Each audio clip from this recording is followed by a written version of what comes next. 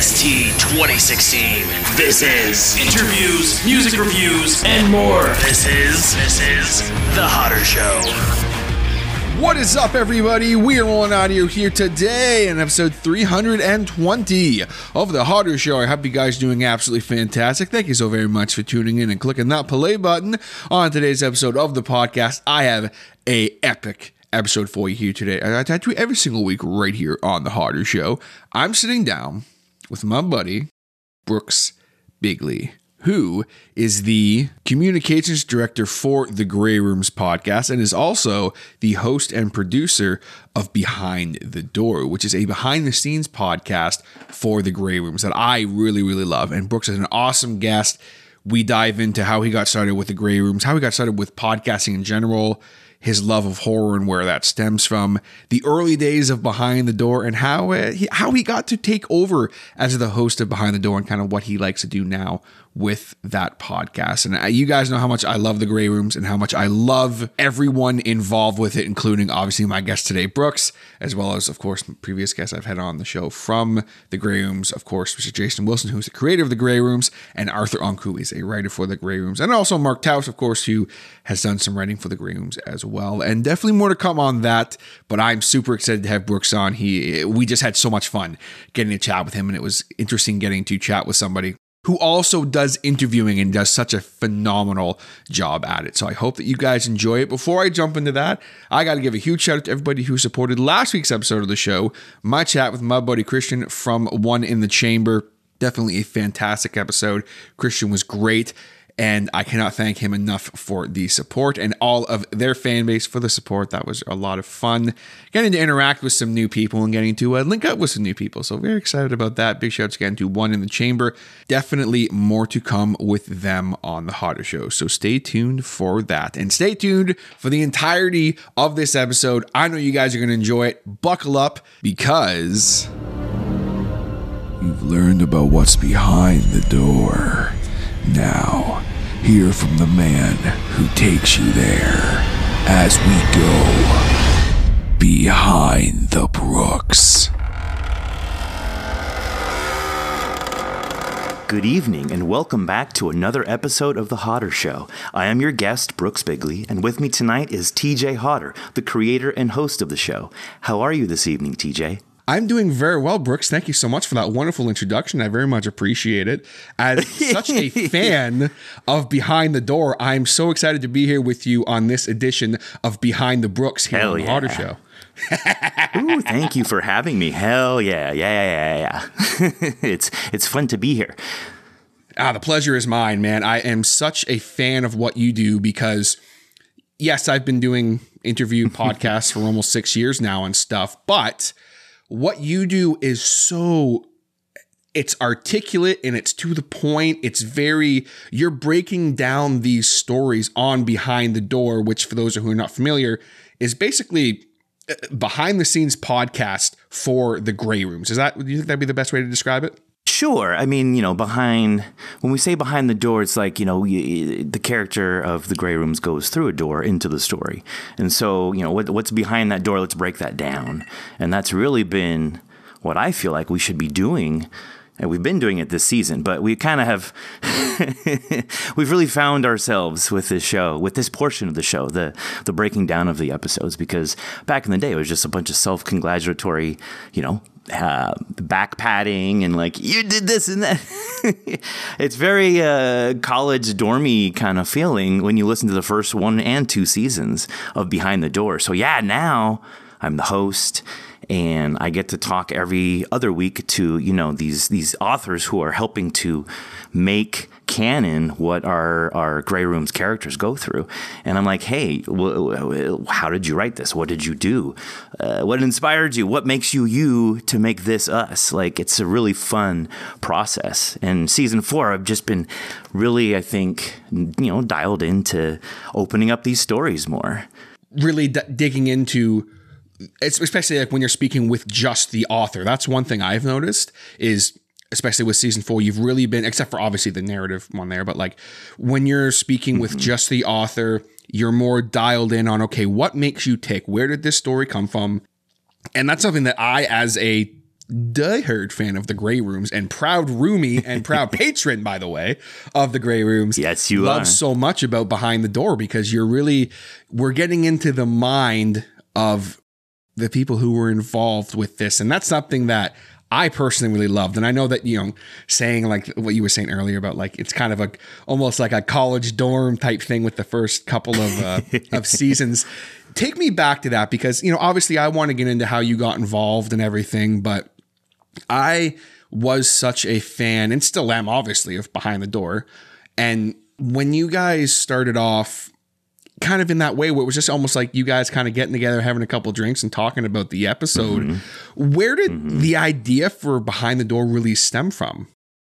So, I mean, that idea I would probably attribute to Brian Black, because he was instrumental in getting me, into the podcast on the other side of just being a fan. I mean, I know we can start from the beginning if you want, or I can answer this question real quick and then segue.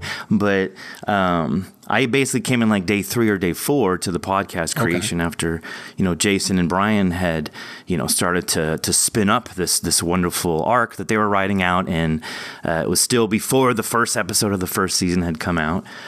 Graham, the angel of the Grey Rooms, he's the one that reached out to me. Graham Rowett from the No Sleep podcast and like every other podcast out there.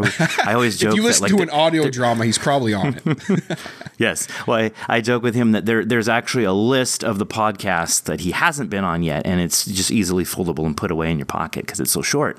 So a podcast comes out, and you have to make sure, Graham Rowett and who is in this now? And then, he's not? Oh, anyways, don't listen to that one. So he reached out to me because I had previously worked with the No Sleep podcast with their social media, like on the fan side. They used to have, they still do have this massive, giant fan group on Facebook. And I don't know, 16,000 people or something. And jeez. I used to help in the very early days when it was just created, me and somebody else that used to work with the podcast. And we were there for the early days, and I used to make artwork, and I'd create fun activities for like these groups of hundreds of interactive people to do. And it was just a fun experience developing, because podcasts didn't have any kind of entertainment that way, I think, in the social media sphere. So I was just like, well, shit, I love all this. I'm always on the internet and social media. Let's combine everything. And there was a bunch of people that loved it. So, and I got to meet the actual people behind the No Sleep podcast, David Cummings and all the rest of the crew that would go on tour each year. I would sit and eat, elbow to elbow with David Alt and Brandon Boone. I mean, I have pictures and memories and just tons of stories to share, but how many hours do we have? So back to the Grey Rooms. Graham is like, hey, I'm helping with this podcast. There's this podcast that hasn't come out yet, but, has some, I guess they're called preseason stories is what we were calling them at the time.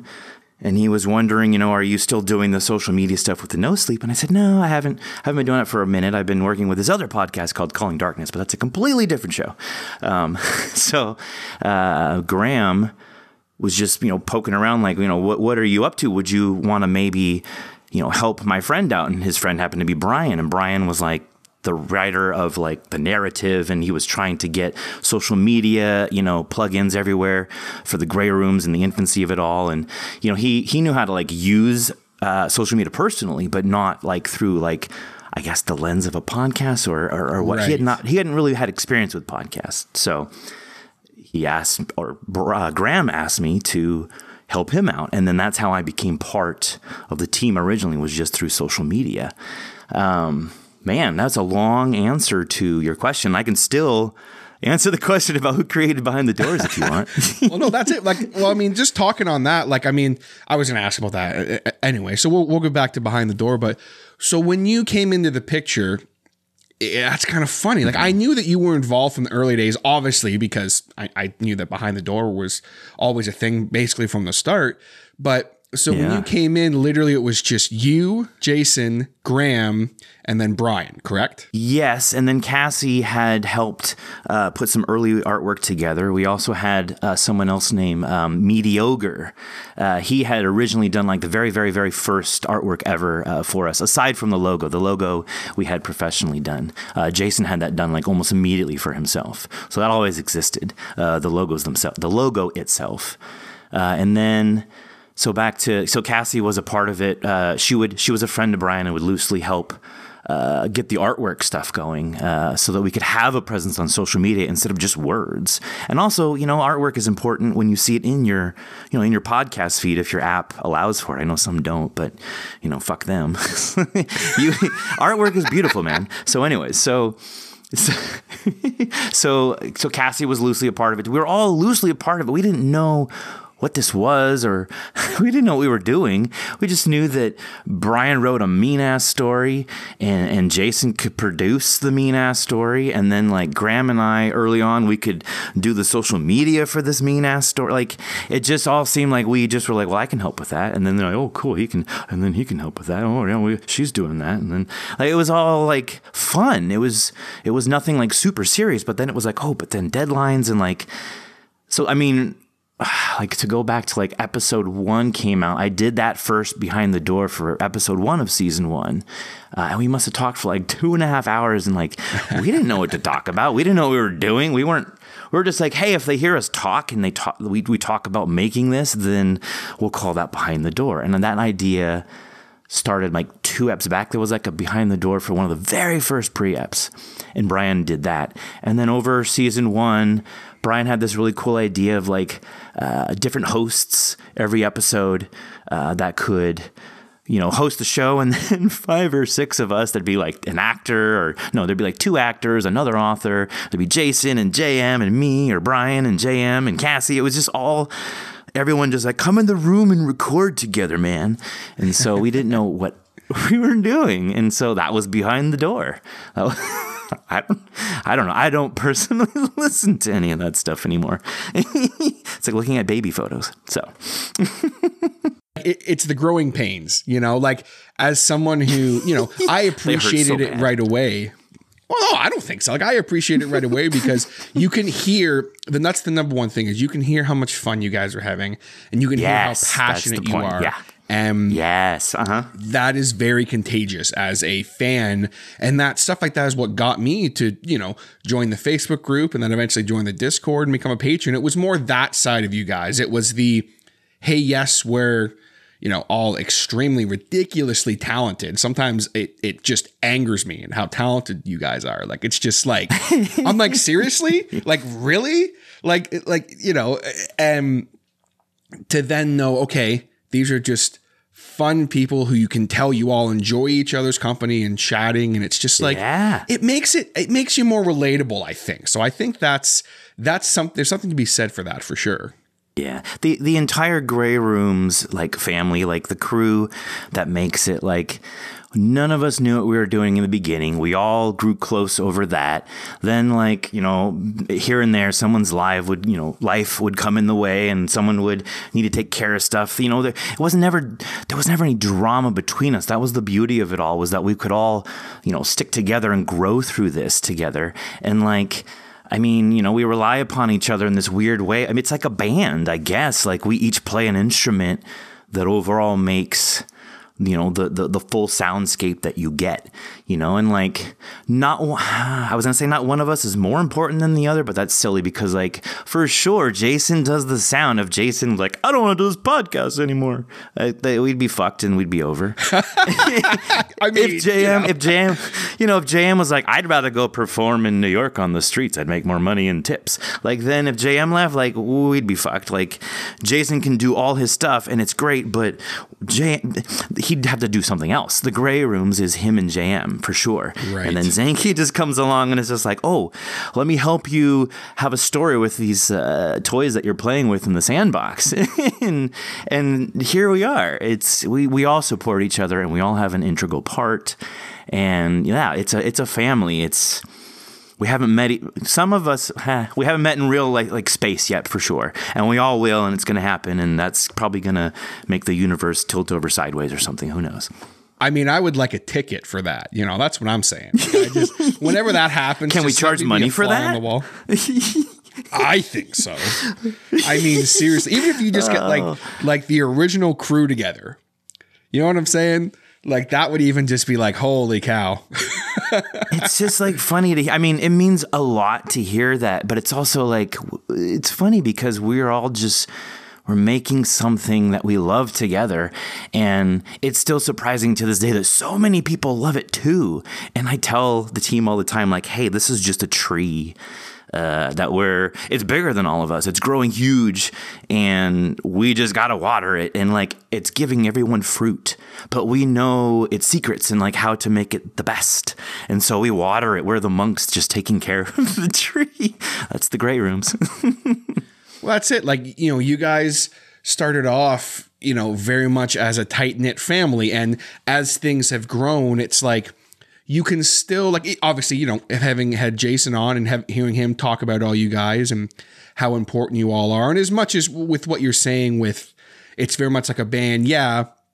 If you're in a band, well, I mean, in some bands anyway, if you're the vocalist of the band or you're the songwriter, obviously, if you leave the band, that's going to hurt. That, that there's no denying that. But that being said, if the bass player or the drummer or the lead guitar player leaves, that can really hurt the band. There are some bands that don't recover from stuff like that. You know what I mean? So everyone is such an inaugural, an important part of the structure of what's going on. And I mean, I couldn't picture anyone else, for example, hosting Behind the Door. I'd be like, who's this person? Where's Brooks? What the hell?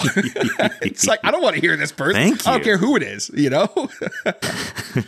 Yeah. Thank you for that feedback. I don't hear feedback. It's not like people on the internet are like, yeah, this is great how they break the story down and I understand it better. No one says that'd be cool to hear. So hearing you say that is very impactful. It's like, it's just more, we know that what we're doing is the right thing. And I think it is the fuel that keeps us working so hard is like, hey, it's like a 2-part process for each of us is like personally, each of us does the part that we do. And then we bring it to the group. Like, here's my portion. And we're proud of that. So it's a 2-part process for us where like, we're each so excited to bring like each portion to the table, like individually, and then each portion goes together to create the podcast that then goes out and like impresses people, I guess. So it's just a very fun way that I think that we can continue to push this podcast, in all sincerity, and then have fans and followers like you say how much you love us. Yay! Well, that's it. And I mean, like, I think for me, as much as like I said this to Jason too when he was on, like, I think I'm already repeating myself, but it's just it's hard for me because like I do truly love the community that you guys have. Like, yes, what brought me to the Grey Rooms was I was a Graham Rowett fanboy and was like, oh, is Graham on this podcast? I'm going to listen to it. And I come in and within the first 30 seconds of the first episode, once we were into the actual episode, I'm listening to that damn light bulb and I'm like, what is this? This is like next level sound design. As someone who dabbled a little bit in sound design, I was like, this is next level. And then I come to see that there's, this Behind the Door. And I'm like, what is this? Like, and I go on the Facebook and see just this wonderful community of you guys interacting. And I'm just like, these are just good people. And they seem fun. And I was way like out of it too. Like, by the time that I came around, you guys were almost done season 3. So, I mean, like, I had a lot to catch up on, and it was so fun to experience the growth of the show and also the growth of Behind the Door. Because like you said, the way it started off was so different with how it is now. In those early days, take me back because I want to hear some stories about the early days. So take me back to like when you first started doing the Behind the Door. Like you've already talked a little bit about how it kind of started, but take me back to some moments from the first few Behind the Doors. When you took over as the official kind of host of it. Okay, sure. So in like season 1, because it was like the revolving guest host, I would probably make an appearance every few episodes, I guess. And this is going to be one of those like, haha, I made it kind of moments. But there had been like chatter or talk that like I talked too much. And so I shouldn't be on the show anymore. So I wasn't really, I guess the plan was always to kind of have me on the show because I represented like the fan. I was always like the super fan, the social media guru that like just loved the show to death and could like, and I really did. And I talked too much, so I was not in every episode. I wasn't in like 4 or 5 episodes because I talked too much. And so anyway, I just laugh at that because now I'm the host of the show. I guess I talk too much. Let that be a lesson, folks. If you just talk a lot, you'll probably get a podcast. Yes, exactly. It's like everyone should have been like, damn, he talks too much. He's going to have a talk show one day. Anyways, this is just all self-congratulatory here. So in the early days, we also did like, I don't know why, but live streaming. So it was live. You could patch in and watch us do it live. And it was recorded, so you could physically watch us. Like you just would see it was just a bunch of boxes of bobbleheads just moving around talking to you. So that would be boring in itself, but we would have situations like, I remember Augie Peterson was a guest host one time that I was on. And her cat kept attacking her. And we couldn't stop the show because it was being recorded. Well, not only it was recorded live, but it was like being broadcasted live for recording. So there were moments like that. At one point, Brian had he had gotten everyone before the show started to print copies of Graham's face. And then everyone came on wearing his face. So they were like, hi, I'm Graham Rowett. Hi, I'm Graham Rowett. Hello, I'm Graham Rowett. And so, and you can hear that. You can hear all this in the audio. So if you're listening to the podcast, you can hear this in the stream. But I remember that go on YouTube, everybody. You can watch it too if you want, and it's even better. It wasn't, though, until maybe... No, I think it was season 2. I'm sorry. I think it was only season 1 that way. By season 2, I believe we went straight to just audio. I'm having a hard time. I'm pretty sure because I remember in times of desperation, I had to host. I think the very first episode that I hosted was like, it was season 2, and it was that "Thank You for Calling" episode. And Alex Galagos, I think, was the one that wrote it. I think I'm saying his name right. I'm so sorry, Alex, if I butchered it. Anyways, I needed to host it. It was like there was just an emergency happened, and I had to host it, and I became the host. So this was my crowning achievement. Like my first time, being the host. I was sitting at my desk, and I was doing it over the phone, and I was trying to manage it through the Discord app, and try to sound professional. And like my boss was in the other office, and it was just a fun night, is all I can say. But like it's all recorded for posterity, so that's fun. It's funny to hear that because you are so natural with how you ask questions and how you break things down. And I think that comes from just being such a fan. Like I can hear even up to, the most recent episode with Invasive, you're like talking about how like you hear like multiple story arcs and this and that and this and that. And it's almost like sometimes the authors are like, holy shit. Like, yeah, like you got it right on the nose. Like do you think that comes from just being such a fan that you're like, I want to ask everything about this story that I've heard? I mean, yeah, like I've been listening to podcasts since like 2014 or something. And like, I for sure had a bead on like the majority of the new stuff coming out for a couple of years. And so like, I've always been interested in, I guess, just straight storytelling because podcasts don't involve watching anything. So I love movies and stuff, but I mean, I can tangentially discuss movies, but I'm not like a huge buff. I miss a lot of anyways. So podcasting has always been my thing, and storytelling is the kind of podcasting that I enjoy. And so, man, I can be a critiquing asshole with certain podcasts because I'm like, this character's written wrong. You're not recording the ambiance correctly. The levels are off. I'm being a total dick when maybe, sometimes you should just listen to the story itself. I don't know. I'm not like this literally. I'm being verbose here, but of course, yeah. I definitely have an ear for it. And like, especially like I said, like as we're going into season 4 now, it's like, let's make this part of the show a part of the show, literally, like not just some throwaway, like other thing to listen to or whatever.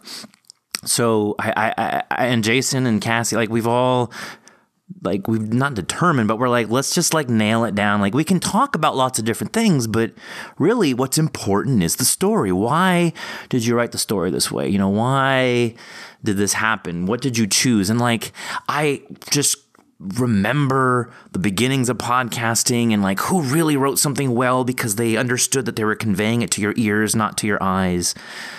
So it was easy to break down stories, I guess. And I don't know what I'm saying. I enjoy when someone puts something together to tell a story, but there's a meaning behind it. And I like to explore what that is about. Right. And not just, you wrote a good story. Let's talk about, oh, I like this one character. Tell me about him for an hour. It's like, no, like you're breaking down, every character involved. You're breaking down the scenery. You're talking to the author about where they grew up and getting into their backstory of the actual author itself. Like you're really breaking things down to really go behind the story, thus going behind the door. And it's so like I said again, like it's so interesting to hear from a fan's perspective of just, like the most recent episode that I had heard as we're recording this was with Invasive, and you were asking, I can't remember the author's name right now, but it's fantastic stuff. I absolutely loved Invasive. It's probably one of my new favorite episodes from the Grey Rooms. As someone whose family's from the Maritimes, I'm very much love it. But yeah. Like you got into this really great. It was still involved with the story, but you guys got into this great chat about like he's telling you about like where he grew up and how like he grew up in this like small town and there was like a cemetery next to their house, and I was like, what? Like talking about like going around in a forest and there's like random headstones, and it's just like it really lets you get into the mind of the author, and it's almost like sometimes it's like, oh, that's how they got this way. Okay, like you almost connect the dots. Well, yeah, it's fun, I think, again, especially this season, to really kind of, like, you can talk about, like, and I'm guilty of doing this, but, what's your favorite podcast? What's your favorite movie? But, like, maybe just use that as, like, a lure in so you can get them to expand on something that you can talk to them about, because it is fascinating to find out, why someone wrote something the way that they did. I think like every single person carries something within them that they want to tell. And some people have that tool to do that. So I've said it many times, I'm sad for the people that have the story, but it's just the idea. You got to get past the idea. You have to, okay, great. You got the idea, but go learn how to hone that and turn that into a story. So anyway, so you got that idea. Like we all have that idea. We want to get that out. So when someone does, and writes a story that is compelling and has depth and someone doing something, like I've joked even in that last episode you're talking about, that last Behind the Door, that in the first seasons we used to do like, let's just kill the character right away. Boom, boom, he's dead. And there was nothing greater than other, like, how can I expend some gore and make this a murderous murder? And then you have season 4 where we're trying. We don't get me wrong, that's still fun to have, but not over and over and over again. That's like what I call the blockbuster story. You got to have those, but you can't keep doing that. That's not fun. So you got to have like the serious, the author that like had the slow burn. They plotted through their own narrative because they had something in them they needed to get out. So like Ian A. Bain, that let's just call a spade a spade. We'll name the author from that last episode, Invasive. He seemed to have kind of a bit of knowledge of that happening, that idea of like a town and a single economy and whatnot. And we've seen it time and again used in media. And that's the crux, I think, of the Grey Rooms, is like not human sadness, but just like humans are humans are fucked up. Like, I don't know about aliens and I don't know about what Zuck in season 4 per se yet. We don't know like what he deals with internally because he's a badass and he's only ever here and now. But like humans are, we we take everything the wrong way and we love all the wrong people, and like humans are fucked up and, you know, also trying to fix themselves at the same time. And humans to me are such a weird juxtaposition of trying to figure yourself out. Like humans are trying to put the train tracks out while they're the train driving forward. It's a very hard existence to be a human. You know, so I mean, I guess that's why fucking Bob is so obsessed with why humans are what they are. But when an author comes along and like they can show that like, I'm not doing the blockbuster for you, I'm trying to air out some of my personal laundry here, but don't tell anybody, but go ahead and tell everybody. You know, like it's fun. It's fun to do. It's fun to deal with that. It's fun to talk to people like that, you know? That's what I like. So anyways. Well, that's it. And I mean, like when I had big shouts to Mark Taus, like when I had him on, we talked a little bit about the fact that, you know, as someone who writes horror, it's like, oh, everyone's going to think I'm super messed up. And how he talked about a little bit about how that was a fear of his, where it was like, oh, I promise I'm not like a serial murderer or anything. I just have really messed up ideas. And I said to him during the chat, I was like, do you think that's just like, it's almost like you're taking any bit of dark energy in your mind, whether it's from just you had a bad day, you had a bad experience, whatever it is. Everyone has at some point that darkness, you know. I was like, do you think that's just like you almost expelling that into a story? And he was like, absolutely. Like it's very much just taking, whether it's things from your past or it's things from, again, like he was telling me, like, oh, he had a really shitty encounter with someone and he wrote a story about someone like them being murdered. You know, it's like, well, he was like, I'm not actually wishing they were murdered, but like, you know. Well, that's how he processes. Yeah, Mark Taus is a beast. He's a different caliber of story writer. Like he just knows how to just take anything and be like, what about there's some horror behind it? So yeah, you can't even compare. Like he could be the barometer you could compare him to. Like, how scary is this? Or you know, how involved is this? Or how unique is this? Oh, it's 5 on the Mark Taus scale. You know, like absolutely. you could set your horror watch to Mark Taus. We can keep going all night, folks. Yeah, no, he's a great writer. He's fun to talk to because he's like, yeah, look at all my plaques, all the stories I've written, all the fans I have. I'm still not sure about myself. He's such an honest man. Yeah, he is. And that He's comes awesome. Yes, it comes through in a real his character and his personality. Yeah. And that's got to help. Oh, for sure. Like there's this little bit of, you know, not like he's not sure of himself, but even like now that I have him on Facebook, I'm seeing him, he'll post like, oh, you know, like hit a wall or whatever. And then like the next day he's like, here's 30 more ideas. And I'm like, just like, yeah, on, every man, time. you got it. Like just, but I think that's just the kind of, like, he's such a nice guy and he's so like down to earth and just, you know, there's almost a sincerity to that. Yeah, and it's like here's a story for you. I wrote a story for you. Do you like this? Can I make it better for you? Like he's not like, oh, woe is me, I'm a terrible writer. That's not at all what he is. Yeah, he's very much like worried about making sure you're happy with it. You know, like that's fucking amazing. Being that you're someone within the horror genre of podcasting and audio dramas and things of that nature, what got you started in the world of horror? Have you always been a lover of all things horror, or did it start at an early age? Where did that all come from? Yes, but very like weirdly specific and or like standoffish. I have memories of like being... let me think back. 7, 8, 9, seeing Gremlins for the first time and being like, this is scary as fuck. This is also cool as fuck. And like gravitating to it, not being like, I'm scarred. But like for sure, I was the kid that would sleep with my nose to the wall, with the lamp on in the room. But like horror, like Critters, man, I loved all the Critters movies, and like they were written terribly. The first one was cool, the rest were terrible, as all, you know, franchises are, kind of. Whatever. Oh man, I'm just saying shit tonight. Except for the Grey Rooms. For the Grey Rooms, yeah. The original Chucky, like not the newer. I haven't even bothered. I don't even know. I'm sorry. Don't at me, bro. Like I grew up on like the average kid being exposed in a decent way in the 80s and 90s to horror, I guess. So I loved horror from an early age, and I dug books about horror, but like never anything specific. It was always, I guess I've always been like, let me enjoy the little man kind of thing. Like, yeah, I didn't read Stephen King when I was little, maybe Christine. I don't know. That, to me, that's psychological horror. I read books like that a lot, but I don't know, like movies and stuff. Like I said, it was always just like topical horror stuff. I wasn't like deep. I mean, you can name a movie from the 80s and like, if it was like between A and B list, I probably saw it.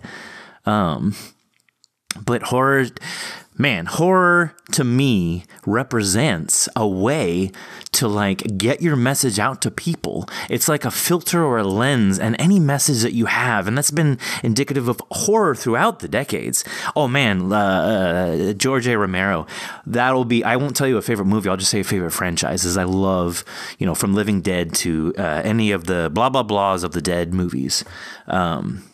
Whether they were shit or not, I don't give a shit. It was all they were all awesome to me. Zombies are fucking awesome. That's my favorite genre of anything, is zombies, is the impact against society and people getting fucked up and all that stuff. But we can talk about that a different time or whatever. Horror to me is us being like, hey, I got this thing I need to say, get off my chest. And if I just wrote like two people just hanging out and talking, you wouldn't listen, or you wouldn't read, or you wouldn't watch. So let me put some horror to it. Like, that's the kind of horror shit that I love. It's almost like and I mean, I think we're kind of in the same vein as that, even though I started way later in life with horror, where it's like, it's more of like, it's not just, oh, there's a killer on the loose. It's like, no, like, let's really think about what this is and the impact it has on the world. And okay, yes. There's a creature. Like, I think for me, like, I think one thing I can say just from listening to you say that is, it's like, yes, there's a creature on the loose and it's killing people, but it's, what are the other people doing? It's like, there's also this guy who's going around and is like, it's almost like the whole, like, all monsters are humans type thing, right? Like, is that kind of what you're getting at? Yeah. Well, yeah. I mean, I will watch Godzilla. I will watch any decade's version of Godzilla. I don't love movies that are just jump scares, but I do love movies that have jump scares. But like, for sure, when it's humans against humans, or it's the insidious, like, man, psychological horror where you watch the movie, it sits with you, and you kind of look over at your partner like, oh fuck, is she gonna kill me tonight? Like, that's the kind of movie I like to watch. Like, it gets into your brain because it's more believable. It's something that it's more speculative. It's like speculative fiction to me makes the best horror. And that's why as soon as I heard about No Sleep podcast, like in the beginning days, maybe not them, but for me listening was maybe 2015. So I don't know. I came at like season 6 or something like that. That speculative horror of what could really happen to you. That's my jam right there. It's like being afraid of things that, like, and I think that's something that I can definitely relate to as well. It's like I've always been someone who I will be scared of really silly things. Like, I'll think about, oh, what if this happens? And it's like, that would never happen. But what if it did? Like, that's kind of sort of what has always scared me. It's the unknown. It's yes, as much as like, I'm sitting here right now and I'm looking at the door into this room, and if all of a sudden the door opened and there's some creature standing there, obviously I'm going to be freaking terrified. But it's like, for me, it's almost like, I would love it. I would love that. No, shit. Oh yeah. If I'm chilling here, me, like right now, here's some keys. You do go. You would seriously. If you right now we're interviewing and you're like, hold on, I gotta go into the door for some reason, and you open the door and some like upside down rabbit with like 8 legs that has like tentacles coming out of it, like you would run scared from that? Absolutely, I would. What is? I would shake its tentacle. I'd be like, "Hello, welcome to the human race." I would be. We're gonna do it behind the door, bro. That shit would be cool. Go get your camera, man. What? No, I'd be gone.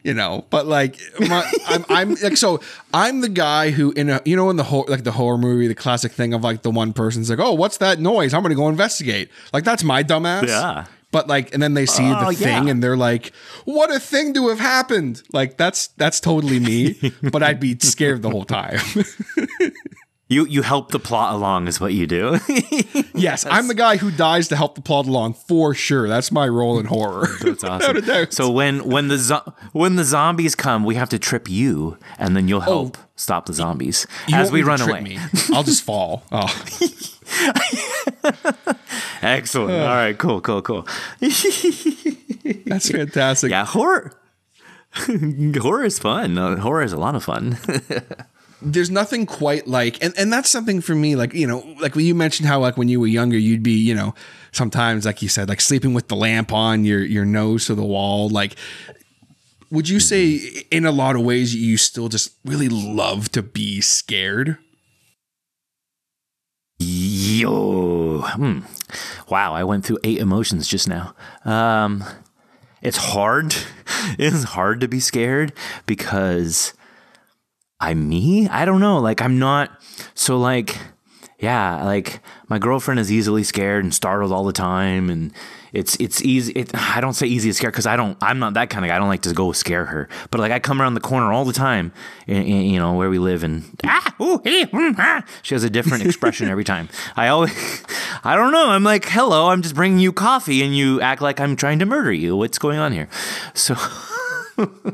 So I'm not easily scared. Like I will watch anything, lights on, lights off, outside. I don't care. In camping situations, like they're like, oh, you got to go pee in that creek over there in the dark. We're out of batteries, no flashlights. Okay, like the moon will help me, and like nothing scares me. It doesn't bother me. So that's why I said, like, if the door opens and you got your little upside down rabbit with the tentacles and shit, I don't know. I'd be like, this is fucking weird, and then I'd go grab my camera. I'd try to talk to it, be like, what are you doing here? I wouldn't instantly think, run, it's going to kill me and eat me. Like, even though we're so used to the media, in real life, I'm just not afraid of shit. So I don't know. Why do I work for a horror podcast? I have no idea. See, I think that it's funny for me, and I knew this conversation would break down into this because I know that was going to happen. For me, I think it's funny because I am so scared of so much. And I say this all the time. I am someone who I describe myself as having a very hyperactive imagination. And for So do I. Yes. So for the last 30 years of my life, it has been my absolute worst enemy because I will okay. So I'm currently looking at my door and there's, you know, the door's open just enough that I can see like the wall out in the hall here. And it's like, what if? And I could sit here and think of 30 things I could see through that crack and be like, that would make me punch a hole through this wall and, like, you know, get the hell out of here. Or I'd throw a cat at it at least. But why be why be scared? Why be scared of any of those? Like, feel all of those and like go explore that shit. Like what would it be that is getting your, you know, it's triggering you? What is getting your goat? What are you afraid of? Anything I can possibly think of. But you know what is the most terrifying thing? Is if it was some random person. You know what I mean? Like, to me, that's just, I'm like, okay, if it's like some weird looking monster thing, it's like, okay, that thing's probably gonna eat me.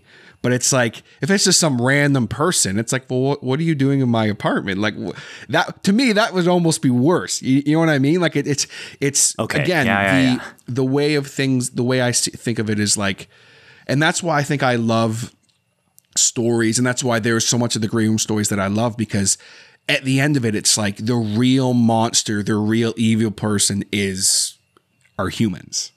You know, it's like, it's kind of like putting a mirror up to society. And it's like, to me, I guess it's like, because I think in my regular life, I try to be so optimistic, and I'm like, no, everyone's good. Everyone's kind-hearted, you know, and then I get screamed at in a Tim Hortons parking lot because I bought someone's coffee for them. It's like, oh shit. Okay. Like, you know, it's like, that's their thing, not yours. Yeah, exactly. Right. Yeah. And I still, you know, plug in the old optimism when I'm like, no, everyone's good. But then it's like when there's a story like that, I really find that that's what I really gravitate towards. And then also supernatural, of course. But yeah. I mean, I get what you're saying, that like if I okay, that stupid upside down rabbit again doesn't scare me. But if I open the door right now and, like 3 guys, looking at me all funny, like they're about to take my wallet, like that would be scary.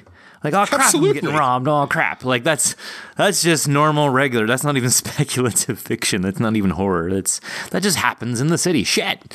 And so, I mean, that would scare me, or like something happening to my kids. Like that's a natural, Of course, parent fear.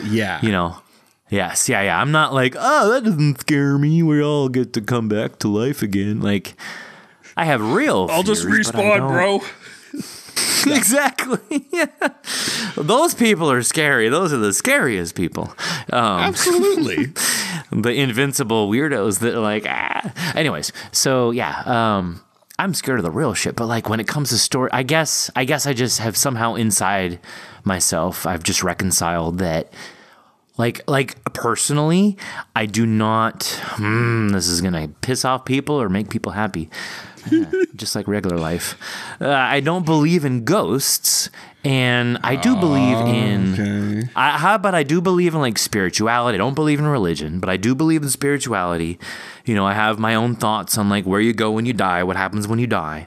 But like a ghost coming and like appearing in your room and a face floating and all that, that's a lot different to me than just like a cup moving because of an energy somewhere. That's different. Mm-hmm. But a ghost appearing and standing at the stairs and holding the rail and then disappearing, I personally don't believe in that, and that's just my belief. So once you don't believe in that, then you're immune. You just have plot armor and you can go through life and not be afraid of shit, because I'll go... To this day, I will go into any haunted house. You tell me how haunted it is, and I will just go in there and be like, please, haunt me. Do it. Get me scared. Brother. And then nothing happens. We have billions of videos going every day, terabytes of information uploading to the internet, and no one has actual conclusive data of ghosts. So, I don't know. You are absolutely right on that. And I used to be exactly the way you are. Until I experienced some shit I couldn't explain at an old job. And I have hours of stories about that. But, so you're saying right now, if you're sitting there and all of a sudden the cup move, you wouldn't be like, what? You'd be like, there's a perfectly logical explanation for that. Well, no, not necessarily. I mean, how does science explain that? You're right, because I'm sitting here talking to you in a microphone, and if my cup just slid towards me, like a ghost was like, here, drink this. I'm not going to... I got to go. I'm not going to be like, yeah, well, no. I'm just saying I wouldn't be like, oh, yeah, science explains that shit. I'm not worried. That doesn't make sense. Neil deGrasse Tyson isn't going to come in here. The ghost that lives... Yeah. The ghost that lives in this room wanted me to have a drink. Whatever, Exactly. I would be convinced and I would say, okay, I believe you now. But also, I still wouldn't be scared. I'd be like, tell me more. How did you slide that glass to me? Who are you? I would totally go behind the doors with him. I was just be like, why are you here? What makes you a ghost? What is a ghost? What is a ghost? When you were I'm Brooks ghost, Bigley, and we're here with a ghost. Exactly. The author of his own immortality. Anyways. So you're a ghost. So how's that working out for you? Just tell me more. What podcasts have you been on? Anyways, I'm not scared of that shit. And I don't mean that in a weird, like, I'm better than most people. Like, no, absolutely. It's just me personally. Yeah. Take me with you on a ghost hunt. I'll hold the, I don't know what the device, EVP. I probably said that wrong. I will hold the devices for you. I'll be that guy that lays, on the bed in the sanitarium. And then you can film me. I'll be that dude for your footage. I don't care. It doesn't bother me. It will sound weird to me while I'm in there. I'll probably be cold. Like I'll be a little freaked out, just like, will this building collapse on me? I don't know. But I'll be okay. I'm the complete opposite. I ain't going anywhere near that effing sanitarium. Get me out of here. No way. I don't know if it's, I grew up in a small town, like very sheltered. So like, I don't know if that has something to do with it. Cause you're in California, right? Yes. I'm in California. I was born, in San Francisco. So I'm a city boy.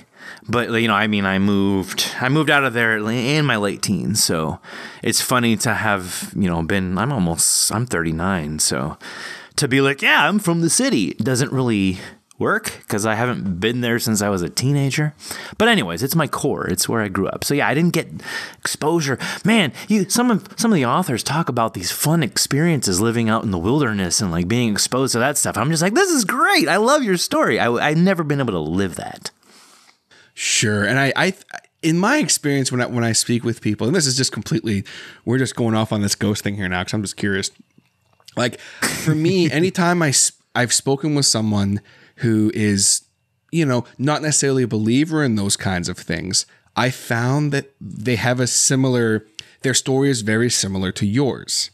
I don't know if that's something to do with it. I don't know if like small town life has something to do with, maybe it's like, not that that's the beauty of ghost stories. Yes. But you have exposure to the real stuff. Like nobody has classic stories of ghosts in the city other than like, maybe some like old New Orleans stories or I don't know. I'm sure New York has the stories. Anyways, the best scary stories come about from like that, like quiet rural, area of like town folk that are sitting on a secret and, and there's like some generational thing happening. Like this is the crux of all scary American horror stories. No one other than like Candyman, like nobody is like glorifying like city horror, I suppose. So, hey, we found a new genre is city horror. City horror. Well, that's something too that's so fun is like, when it comes to the horror genre itself, there's so many subgenres in horror. It's almost like metal music. I equate horror a lot to metal music, because I am such a fan of metal, and this podcast, for a lot of it, is a music podcast. But like for me, because I'm such a fan of horror and of metal, I tend to, people say, "Oh, well, horror, it's so violent. Like, why does everyone have to die and blah, blah, blah." And it's like, I hear the same things about metal music a lot. It's like, why is he screaming at me? It's like, there's so much more to it than just what you see on the surface. And that's what really grew me into such a fan of horror was, to be honest, it was actually the Grey Rooms really that actually got me to really be like, there's more to it than just, here's a jump scare. Like, you're scared. Haha, screw you. It's like, it's the characters and, it's the ambiance that's happening around the story and these little characters and little things that you pick up on. That's like, there's more to it than just, oh, I'm scared and you need to be scared too. And haha, like there's more to it than that, Yeah. The Grey Rooms is, again, for season 3 and season 4 especially, we're picking stories that delve a little deeper into like, why does the death happen instead of just boom, the death happens, and like, oh man, Michael Zanke, we love you, man. The way that he writes, yeah. I mean, he largely, we call it the frame story. It's the frame narrative. It's the frame whatever the hell. It's the frame. Like, without his, like, fingers in the pie. No, that's the wrong metaphor. Anyways, he's helping us create the Grey Rooms. And he is basically the Grey Rooms now because of his writings. But he has definitely set the tone of why our characters are doing what they're doing. Because otherwise it would just be just any other anthology horror story. Hey, authors, give us your story and we'll make a podcast episode out of it. Zanke is driving why these stories exist. Because the stories are important. And just to the podcast itself, they're great self-enclosed stories.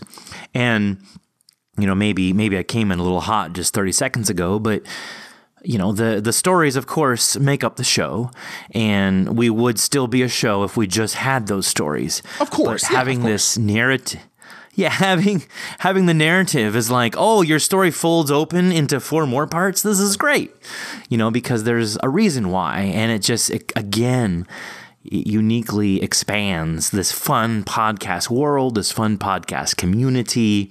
It's just something I think personally that, other podcasts, man, how do you say it positively? We offer a fun experience that is very singularly unique. That's all that we are. I'll be happy to say, and I've said this a billion times before, to me, what separates the Grey Rooms from a lot of other horror narration podcasts and YouTubers and stuff like that is like, and it's not a bad thing. It's just, you guys, there is this overall narrative happening with the Grey Rooms. And it's like, that's really what you can listen to the first, not that you should, but even if you listen to the first, 10 minutes or so of the podcast, you're getting this fantastic story every single episode that's just slow burning and building and building and building. And it's like, oh, this is fantastic. But then you also get that, I guess, almost like not instant gratification, but it's like, I guess in a way it is, where you get that instant gratification at the end of the episode of, that the story you're listening to during the episode is being wrapped up in this nice little bow or covered in blood, whatever the story is. Sure. And it's almost like you're getting the best of both worlds. Yeah, it's a great way to keep you going to the next episode, because exactly, if it was just an anthology, you would be like, oh, I listened to episode 4 and I got busy. Oh, look, they're on episode 8 now. Okay, cool, I just started episode 8. But, with this narrative story that puts it all together, and it gives you a reason, like, I just last listened to episode 4. They're on 8 now. I got to go back to 5 because I don't know what's going on. And that's important. That's important, I think, to fans to have something to follow other than just an anthology, because it offers, again, so much more, a bigger experience to listen to for what they enjoy. For sure. And then, you experience these all new characters and you get invested. I mean, we've been invested in characters like Bob and the Warden now for 4 seasons. And it's like, I would fight for Bob or the Warden, mainly Bob. I mean, come on, I'm Team Bob all the way here. Bob Squad. Everybody loves him. Yeah. Bob Squad. Yes, Bob Squad. Hashtag Bob Squad. But like, and you don't get that when it's just hey guys, here's a new episode. And that's, don't get me wrong, there's a lot of horror anthology podcasts I love, do not get me wrong, but it's just like there's a little more meat on the bone when it comes to with what you guys do with the Grey Rooms. It's just a little bit more to it, there's a little bit more to sink your teeth into. Well, and we also, we will pay homage, I guess, verbally. I mean, I will speak on behalf of Jason that No Sleep Podcast was one of his inspirations. Of course. And David Cummings is like, people jokingly call him the Podfather, just in the horror community. Yeah, in the horror community, just because he's such an outstanding human being outside of the podcast. He's really good about what he believes in and presenting, through the podcast, what he is, what he supports, like what he's like, hey, this is real life. And we have all these kind of authors. We have all these kind of actors. And he's done such a good job at saying that this is welcome for everybody. This is a community for anybody. And the Grey Rooms, for sure, we feel like we're like a little brother or a little cousin, or however we look up to the No Sleep Podcast, because we believe in, equality for all, and like just bringing what exists, and what exists is the story, and making it the best. And like, I don't know, if No Sleep set the barometer, we joked about Mark Taus, but if No Sleep set the barometer, we would never be like, oh, look, we're trying to get higher than them. But we definitely will say, hey, we are trying to measure ourselves to them, in terms of what we can offer, because they set that barometer of quality between content, of writing and sound and all that fun stuff. It's basically like, when Jason was on, he made no qualms of saying, basically, without the No Sleep Podcast, I would never have gotten into this. And, they are so important you talk to basically any horror fan who is into audio drama podcasts, specifically horror audio drama podcasts, obviously, they're going to mention the No Sleep Podcast. And there's a reason for that, because and it's almost like the way I see it, it's like they're the ones that kind of, maybe did they help build the old bridge a little bit, Well, yeah, and I can tell you some personal stories, about David Cummings. I mean, well, in a nice way. That sounds terrible. But like, I mean, he started out being on Reddit with, the original, I guess it's the No Sleep Reddit, where authors would... Yeah. Yes, and it originated on Reddit, where the original authors would all write stories of like, it was not, I guess a competition is a loose word, but they were trying to just continue to each improve each other and write better stories. It was almost like, I guess they were sharing, but also fans could come along and read them and upvote them and whatnot. And so that just kind of helps to pick the better stories. Anyways, so David Cummings came from that and was like, well, let's turn this into a podcast. Let's read this kind of stuff. Let's make this something that, we can have people listen to instead of just reading, and they can have, maybe some kind of music or something to guide their earballs along as they listened instead of their eyeballs. And so he was very instrumental in getting the No Sleep started with somebody else. And then right away, I don't know what happened, but he became the solo person in charge, and right away started finding actors online that could join him to turn these stories, into something that he could produce. And so like that set the tone, I think, for horror podcasts, because that was like a decade ago or something like that. So he definitely got the ball rolling, but then he also, like, because he was the host of the show, so he was like our very first podcast crypt keeper, basically, and he would introduce each episode and like tell us a little bit of what was going on. And then he would talk about this community, but like, whoa, a community, like a podcast, like that's interesting. And he was right. Like there was other podcasts, and he would say, listen to these people, and they're writing these stories, and they're doing these things. And so he definitely, even so much as invented the horror community, I think, of podcasting almost. And so he's definitely the goddamn horror podfather. If anybody's, ever in the future, if aliens are listening, like, oh yeah, where did all this start from? Well, David Cummings is very instrumental. Yeah, if they come to us and say, take us to the Podfather, I mean, we're going to take them to David Cummings. Let's be serious. Exactly. So he for sure set the stage. And then, I mean, Jason, like all of us, Graham came from the No Sleep podcast. Like I listened to them. I used to help them with their online community. Like, Jason was a huge fan. Like we've all come from like listening to the No Sleep podcast. So it's just kind of like, oh, are we as good as them? Well, we're not trying to be better than them, but are we as good as them? It's a way to measure up to what we're doing here. Right. And it's, it's not like a disrespectful thing where it's like, oh, are we better than them? It's like you guys are such fans that it's like you're just like, hey, like, again, the barometer, where are we in comparison? Like, are we on the right path, to make this?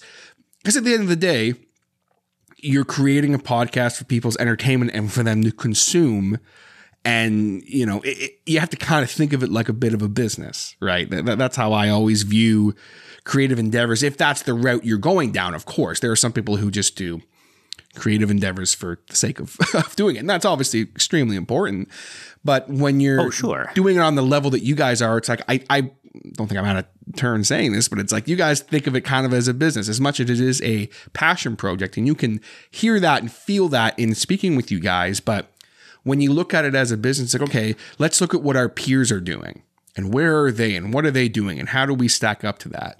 Well, I told you we made a tree out of this, and it's true because we pay our authors, we pay our actors. Like, again, we're trying to be like the No Sleep podcast. We're trying to be like, there are other horror podcasts. There's, Chilling Tales for Dark Nights. There's The Wicked Library. There's, several other anthologies where they have, a wheelhouse of authors that write really good, compelling content. And we like to pay our actors and our authors, and we're trying to like be the podcast that like, pays competitive rates, I guess. Like we're up and coming, and we're trying to make this something that can, like I said, it's a tree. It's not about like, what can we do to make a couple dollars on the side?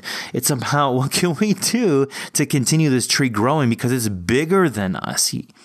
Yeah. And so, having that model of paying the actors and the authors, I think bodes very well, because we can also attract, talent that, again, it all feeds back into itself. Like, we want the best of the best authors writing for us. We want, newcomers who are confident in their writings to approach us, because we're also going to do, turn their stories into scripts.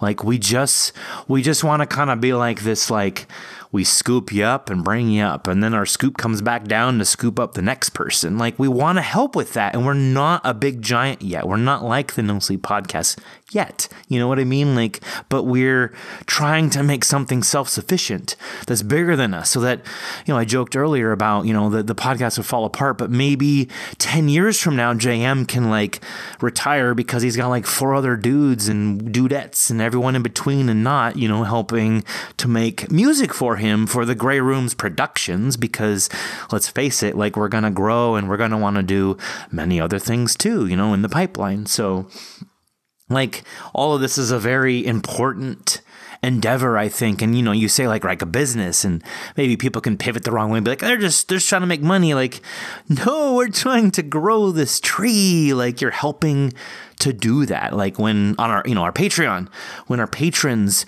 whatever the hell they're paying, we have $1 tier that gives you ad-free access. Like, anything that you can pay to get anything out of us is viable, because that money goes into the coffers to pay the actors, to pay the authors. Good God, we have all kinds of other fees too to pay to run this podcast. And yeah, it's fun when 1 or 2 or 3 or 5 people can create a podcast like we did in season 1. And we weren't like, hey, everyone pay us. But now we've created this giant thing, and we're like, oh fuck, like, hey, everyone come help us. This thing is too big for us to hold by ourselves. Absolutely. Come help us keep it up. Yeah, and that's what it is. Yeah, no, that's like, as someone who's been in the podcast game for almost 6 years, it's like, I can say for sure that you can get to a point where it's like, whoa, okay, if I want to keep growing this tree, I need support. That's just, you get to a point where there's a reality where that has to happen, as much as, and it's not so that you can go and spend that money on donuts and coffee for everybody. It's like, no, hey, we're using your story. Here's some payment for your story. And listen, as someone who, has been paid for their work before, there is no more justifiable feeling than going like, whoa, you want to pay me to use something I created? Like, that is such it's a different feeling, but it's like, really? Like, it gives you so much confidence and such a wonderful feeling. And like, when I heard that, because that was something I heard very early on about the Grey Rooms, and that's something that is it's so wonderful, to be able to, and the actors too, who are bringing light to this, it's just such a really cool thing that you guys do that, and that it's so important to you. And I know, Jason has said the same thing before too.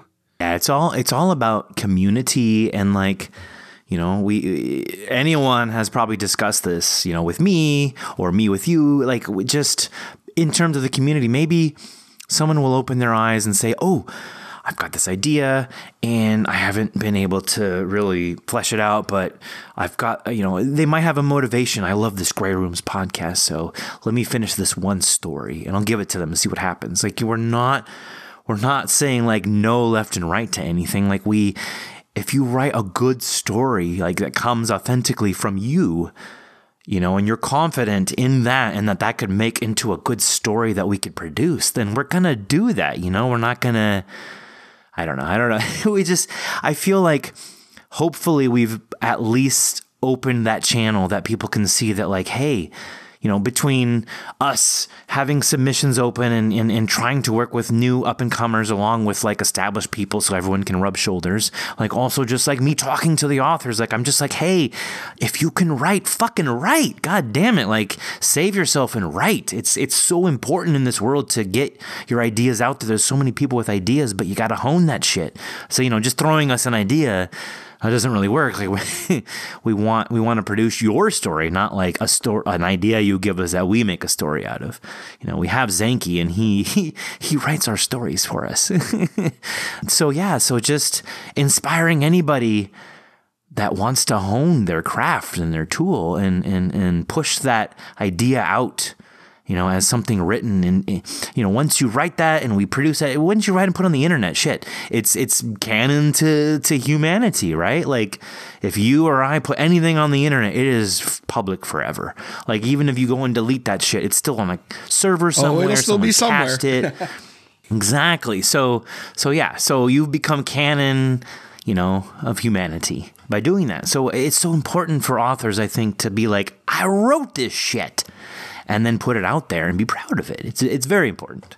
There's been a theme, especially the last couple of years, I always talk about here on the show. It's regardless of what it is, if there's something you want to do and you're maybe scared to do it for whatever reason, sometimes you may need a little push. Let this be the push. If you're listening to this right now and I really want to try my hand at writing a story, or I really want to try and be a voice actor, like just go for it. You got to start somewhere and just go for it, because there's great people out there like the Grey Rooms community, and we're gonna get to the Discord in that in a second, because we have to talk about that before we go. But there's so many wonderful people who are willing to not just be like, oh man, you're so awesome, but it's also like, hey, you've got something great here, but can I give you some suggestions? Which is way more beneficial than just, oh my God, you're amazing. Like, I mean, if you're just great out of the bat, then okay, awesome. But, as someone who has had some wonderful conversations about writing with people like our good friend Arthur Unk, it's like you can learn so much by, if someone breaking down something, you know what I mean? Like there's so much value in that, and so much value in just taking that chance. I'm going to send a story to the Grey Rooms, and whether it's used or not, maybe it's not a right fit for the season. Maybe it's not a right fit for the Grey Rooms, but it's like, you did it and you got it out there. And that is so important. It's just taking that first step. Yeah. Yeah. And let me add to that. Like, it's very important. And I've only learned this, like, within the last year and a half or so. Like, I've gone through personal stuff, in the last year and a half. And what I've learned is, like, don't be a going to person. Like, don't say, I'm going to write this. I'm going to sit down. I'm going to write you all 5,000. Don't tell me what you're going to do. Tell me what you did. And I only mean, like, for yourself, don't be the going to person to your own inner person. Don't say, I'm going to clean this house one day. I'm going to do this to make myself better. Say that you are doing it. I am doing this thing, because then you're changing the narrative about what you are doing instead of what you think you'll do, because what you think you'll do is never what you'll per se do. Or you can be stuck in what you think you'll do is always tomorrow. Man, there's always free beer tomorrow. We have plenty of signs like that in bars, right? Free beer tomorrow. It's always, oh, I'm here for the free beer. Nah, man, the free beer's tomorrow. And the sign always says it's free beer tomorrow. So you never get that free fucking beer. Don't be the going to person. Don't be the free beer person. Like, today, do that shit. I want to do something in the garden. Fuck you. Go in the garden and do it. Like, I want to write. No, you don't want to write anything. You're going. I see. It's even programmed to me. Don't say you're going. I am writing. I am writing this thing. Sit down tonight. Write the thing. Don't do anything else. Do the thing now. Multitasking is a myth. It's not real. You can't do that shit. You got to do one thing at a time. You want to take care of something? Do it now. Make it a priority, or put it in order where you do that thing and then the other thing. Now do this thing right now. Don't say I'm going to do it, right? Don't live that way. It's so easy to keep pushing the deadline back. I'm going to do it. I'm going to do it. I'm going to do it. You've been going to do it for 5 years. Fucking do it. Yeah. Just fucking do it, bro. Just fucking do it. Just do it. Man, that was exactly. Like that damn Shia LaBeouf video from 10 years ago. He was like, just do it. Exactly. Motivational speaker Brooks Bigley, man. I feel like I can take on the world now. You only ever have today. I mean, it's so simple to me that, like, Like, whatever you're doing, anyone listening now, right? You and I recorded this in the moment that you and I are in. That's our experience. But the listener listening now is on a bus or at home or, you know, in infinite places. And that's their experience, but they're hearing our words. And it's like, what can you say? Do it now. That's all that is important, right? That's all that you have is today. Tomorrow only happens based on what you do today. So do it now. What you did yesterday is technically irrelevant because today you can do it now. Like, it doesn't matter tomorrow or yesterday. You only ever have today. And that's all I got to say. Damn right, man. Well, I think that is a wonderful way to kind of end off this chat. But before we go, I have two more things I have to ask you about. One of which is the wonderful Discord. Talk about the wonderful Discord that the Grey Rooms has real quick. Oh, man. I mean, if you want to talk to all of us, if you want to interact and see Jason edit shit, if you want to watch movies, like there's a lot of streaming stuff that's happening, like there's new things opening up because we have new tiers, you know, through our Patreon. I don't know what you call it, Patreon system. Anyways, if you subscribe to our Patreon and become a patron, you get certain benefits on our Discord. But in general, even if you have none of that, Discord is a place for you to be you and for you to talk to anybody and interact with the authors. You know, sometimes the actors come through. It's just a chance to, I don't know, see whatever the hell you want to see and do whatever, say whatever you need to say.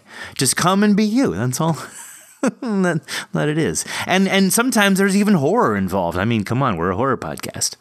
But there's a lot of, you know, just, I mean, for God's sakes, one of the funniest, dumbest inside jokes that I think we have in the whole Graham's community is the damn honk. I cannot even explain how any of that came to existence because the community is so beautiful. And I've even said it before that, like, you don't even need to police this community. Everyone is so, like, tightly knit and everything is so fun and jovial every day. Everyone is checking in on everybody every single day. You know, like, everybody is, like, aware of what is happening. Like, there's a very big core of people that interact. And even people, like, come and go every few days. Like, it's all accepted. It's like this big lobby of just, hey, come and hang out with us and share whatever the fuck you want on your journey and just sit down and throw your shit down and we'll all hang out and talk. It's it's a lot of fun. And the authors are there. I mean, it's there's so much shit going on. Yeah, it's a lot of fun. It's a wonderful thing sometimes when, you know, I'll like, I won't have checked it all day just because, like, I'll be busy or whatever, on the road a lot.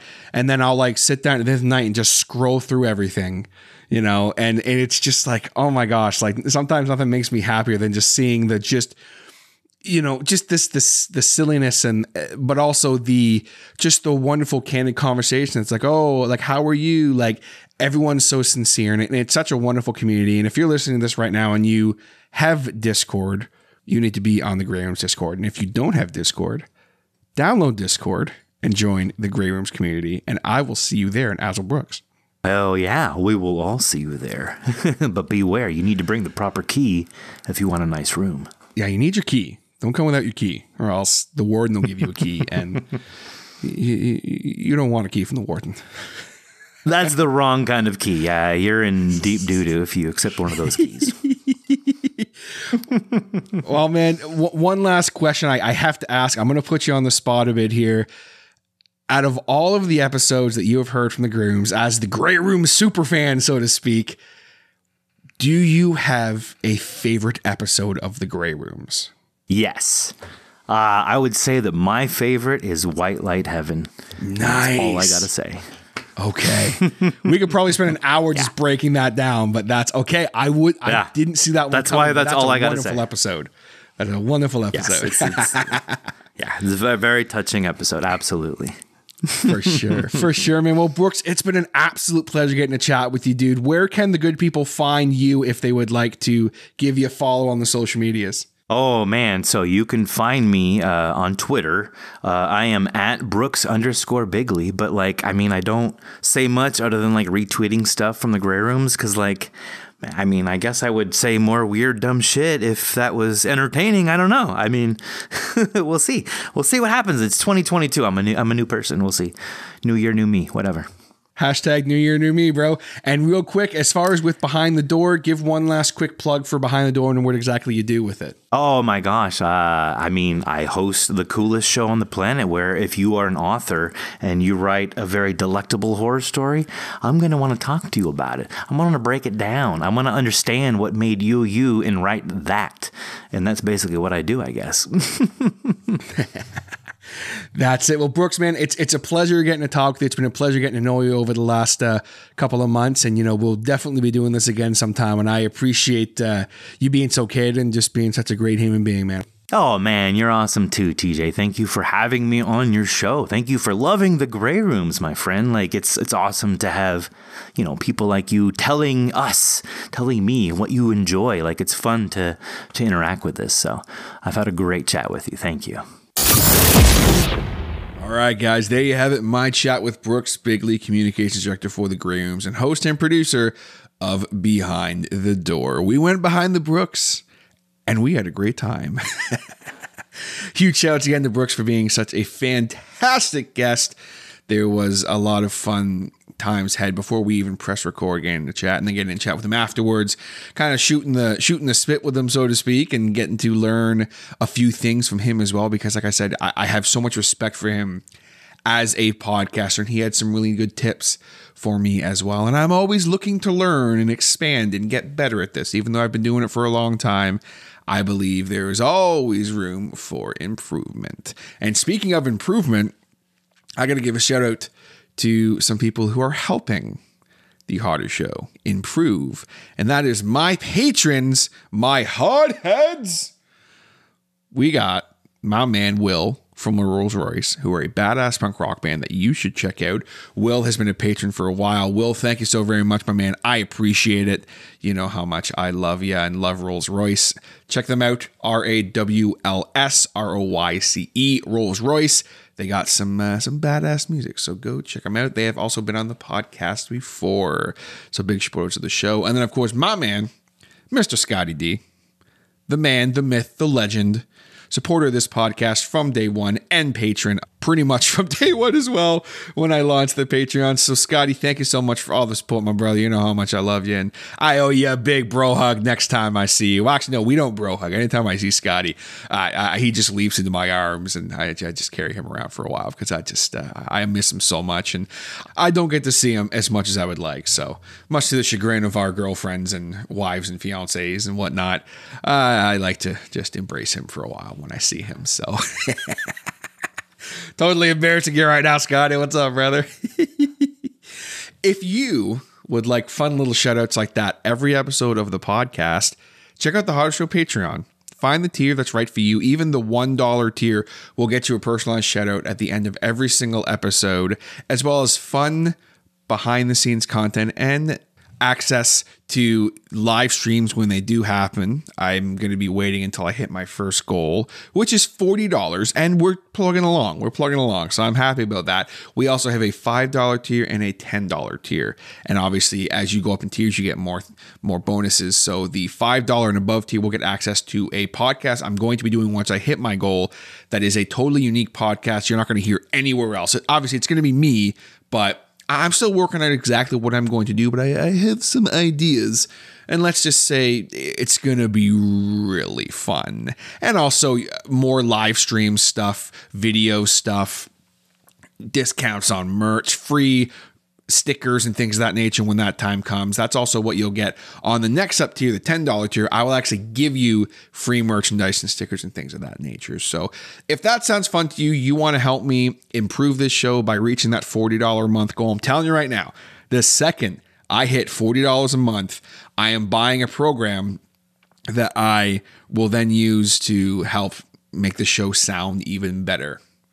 But it is a subscription-based service that I just cannot really afford right now, so I have that $40 a month. I'd be able to afford that and taxes and so forth, and that would be really fun to be able to make that happen, just to make the show sound even better. I always get a lot of great compliments on my audio production, but I am using free software to edit this podcast. And I mean, it's never failed me. Huge shouts to Audacity for all the wonderful, that equipment and things of that nature that allows me to do this podcast for free for myself. But I would love to be able to make that upgrade back up to Adobe Edition. And, it ain't cheap, but, with your guys' help, we can achieve that. And you can help this show grow. And you can also help the show grow by leaving a rating on either the Apple Podcast app or the Spotify app. Go on there, leave a rating. 5-star ratings really help.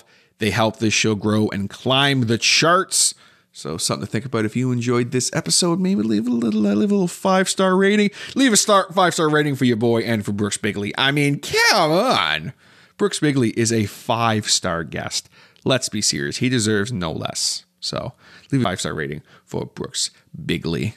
And of course, you can find me anywhere on the social media, The Harder Show on Facebook, Instagram, and Twitter, as well as you can hit me up anytime at thehardershow@gmail.com. However you're listening, be sure to hit the subscribe button. I appreciate it. And thank you so very much for listening, especially listening right up to the end here. You are seriously the best. You get one of the patented.